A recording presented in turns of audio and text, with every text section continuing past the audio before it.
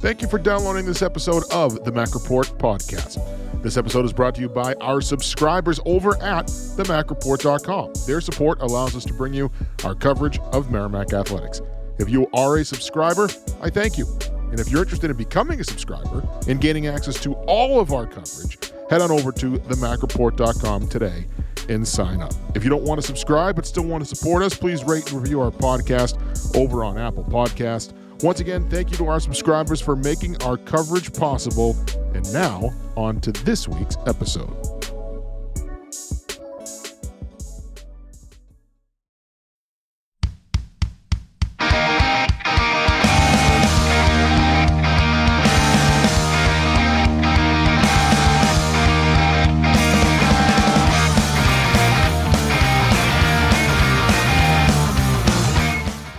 Providence and Lowell back-to-back are not an easy couple of weeks, but are there similarities in the way that they play as you kind of look back on this past weekend and prepare for Lowell? Are there similarities in the way both teams play to a certain extent? Well, we know they both play really hard without the puck. They're really very thorough without the puck, and they both, they generally do a great job in their own end, and they have very good goaltending. So I think it's, it's like just an extension of last weekend. We know we're going to have a very physical weekend. It's going to be hard to find ice against Lowell, offensive ice, and we're just going to need to work really hard to find it. And I thought we did that pretty well on Friday. Not as well on Saturday, but still found a way to come out on top. But certainly I thought on Friday we were able to do that, and it's going to take that on this weekend as well. I think they're just a really hard team to play in their own end, and getting through them through the neutral zone will be a challenge. But Providence, probably prepared us for that fairly well. Question from Ian. Yeah, Coach, Lowell was the one team here locally last year that you guys didn't get to go up against. Obviously, that was due to the schedule being set every week and things like that. But obviously things have changed a lot for both Lowell and yourself. What are some ways that you can kind of go back and look at some of the older film and learn from, a game or games from 2 years ago against them, or even, more recently stuff that they've been doing? Well, I think that one of the strengths of Lowell is that, they do the same thing over and over, and they just do it really, really well. And so, we mainly would watch them from this year. Last year, I didn't see them on film once because we never played them. And we never, for whatever reason, our schedules were not such that we were breaking down other teams against them. So I didn't really spend a second on them a year ago. I was spending a lot of time on them right now. And they're just a really methodical, consistent, physical group that makes it real hard to find ice and real hard to get to their net. And, they protect the puck very well. And, they just, I think you could watch them for 5 years ago and you'd know what they were trying to do. Their success is in the fact that they buy in and they get it done, what they're trying to do as a group. So I know we'll face a really tough team just because of how we've played them in the past, but also just knowing Lowell themselves. Question from Mike McMahon. You kind of alluded to it when you were talking about Saturday, but I'm wondering, we've talked a lot about how, you said in the past, you guys are in a position where you kind of need to learn how to win those tight games. And even maybe when you're not playing your best game, still find a way to come out with the victory. That's what good teams do. And that looks like, that's kind of what happened on Saturday. You want to play better, obviously, but did that feel like a step on Saturday where you guys were able to figure out a way, especially late, to win a game where maybe it wasn't, your best game overall? Yeah, I was really, obviously we got great goaltending from Zach in the game and got a lot of win saves in the game from him. But I also thought that we, they certainly dominated us in chances for, but I thought we did a great job in our own end. We blocked a ton of shots. I know that Nate referred to how many shots they missed the net on, but I'd like to think that that's because we had guys in lanes and that did a good job there. So, I love the way we played in our own half of the red line against Providence on Saturday. I thought we could have had a bigger push. I thought we were playing really well, actually. Ironically, it was 2-0 us in the first period. we were generating more chances at that point in the game, I thought.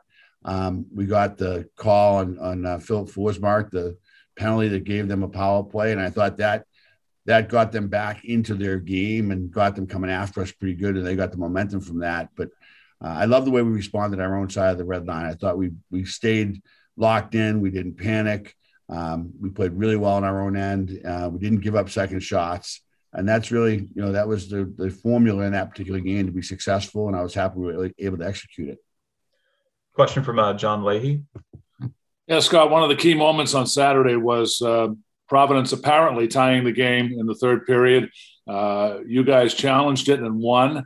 I'm wondering, what did you see on that play? What caused you to challenge it? And did you get input from anyone in your decision to challenge it? Well, we had a couple players who were on the ice who were adamant about it. We did not get the opportunity to go upstairs because of the noise and what was going on at that time. We couldn't actually communicate with the press box, which was unfortunate. But our guys on the ice were so, for lack of a better term, passionate about the fact that they thought it was offsides, that we went with it and challenged it. We've done that before and have not been successful. But, that late in the period, I felt that if it was a tie game and we did go to overtime, we get another timeout. So we didn't need it in overtime, no sense in saving it. And with the way our players were reacting on the ice, I thought they were very confident. Looking how close it was, I'm not sure how confident why they were so confident, because in live pace, you never would have known it was offsides. But once they slowed it down, you could see that it was. But it was really close, and we were really fortunate. Question from Mike McMahon. Declan Carlisle's always, he's played a big role since he's gotten here as a freshman, but this year in particular, he seems to have developed himself. He's probably one of the better defensemen in Hockey East. What have you seen from him? I guess where has he grown the most, maybe from his freshman year to now? Because just when you look at all the numbers, he's right up there with the best defenseman in the league. I think that he's really worked very hard. All the credit goes to Declan and his effort and practice daily and in extra sessions. He's really improved his skating. I think I remember with the draft last year, guys, everybody who talked to us about him talked to us about his skating. I'm not sure a single person would talk to us about that right now, watching him play. He really has improved that area of his game, which has made him a more offensively impactful player. He's always been pretty good offensively, but that has made him more offensively impactful. And he's played with some guys who have been able to cover for him and give him kind of a free rein. So I think he's been outstanding for us on both sides of the puck. His efforts to improve his skating is obvious. And with the success it's bringing him is pretty exciting. Question from John Doyle. Hey, how you doing? I've been in and out of this Zoom meeting, so I do apologize if I already asked this, but obviously, Coach, Friday night and Saturday, you're going to be facing one of the top goalies in the country, in Owen Savory. What's it going to take to crack that code? Well, really, the key to getting to Owen Savory is getting through the layers of defense that Lowell has in front of him. It's no surprise that Lowell's goaltending numbers are always real high. Because they're rarely, if ever, outnumbered at the net front and between the hash marks. It's really hard to get to that area of the ice. It takes a real persistent physical effort to get there. You're going to have to go through people, through traffic to get there. So, this weekend, I think, the most important thing won't be Owen Savory. It will be us getting inside ice and us having an opportunity to get second chances. If we do that, just like any goalie in the world, if you get second chances, you up your opportunity to score dramatically. And that's something that they don't give up a lot of. And, we have to find that ice and try to own that ice. But he's obviously a very talented goaltender. He's had a great career, both at RPI and at Lowell. And, he's just one of the great goalies in this league, though. I think we have a lot of goaltenders in this league that could, wear the throne every once in a while, and we just played a very good goalie in Stauber. So I think it's more the defense that is a concern of ours. And if we can get inside ice, and we'll see what we can do from there. But that's the key, get going, being successful against Owen. I'll take a question from Ian. Coach, students are back on campus this weekend. I've heard that Lowell is busing students up to the game on Friday night.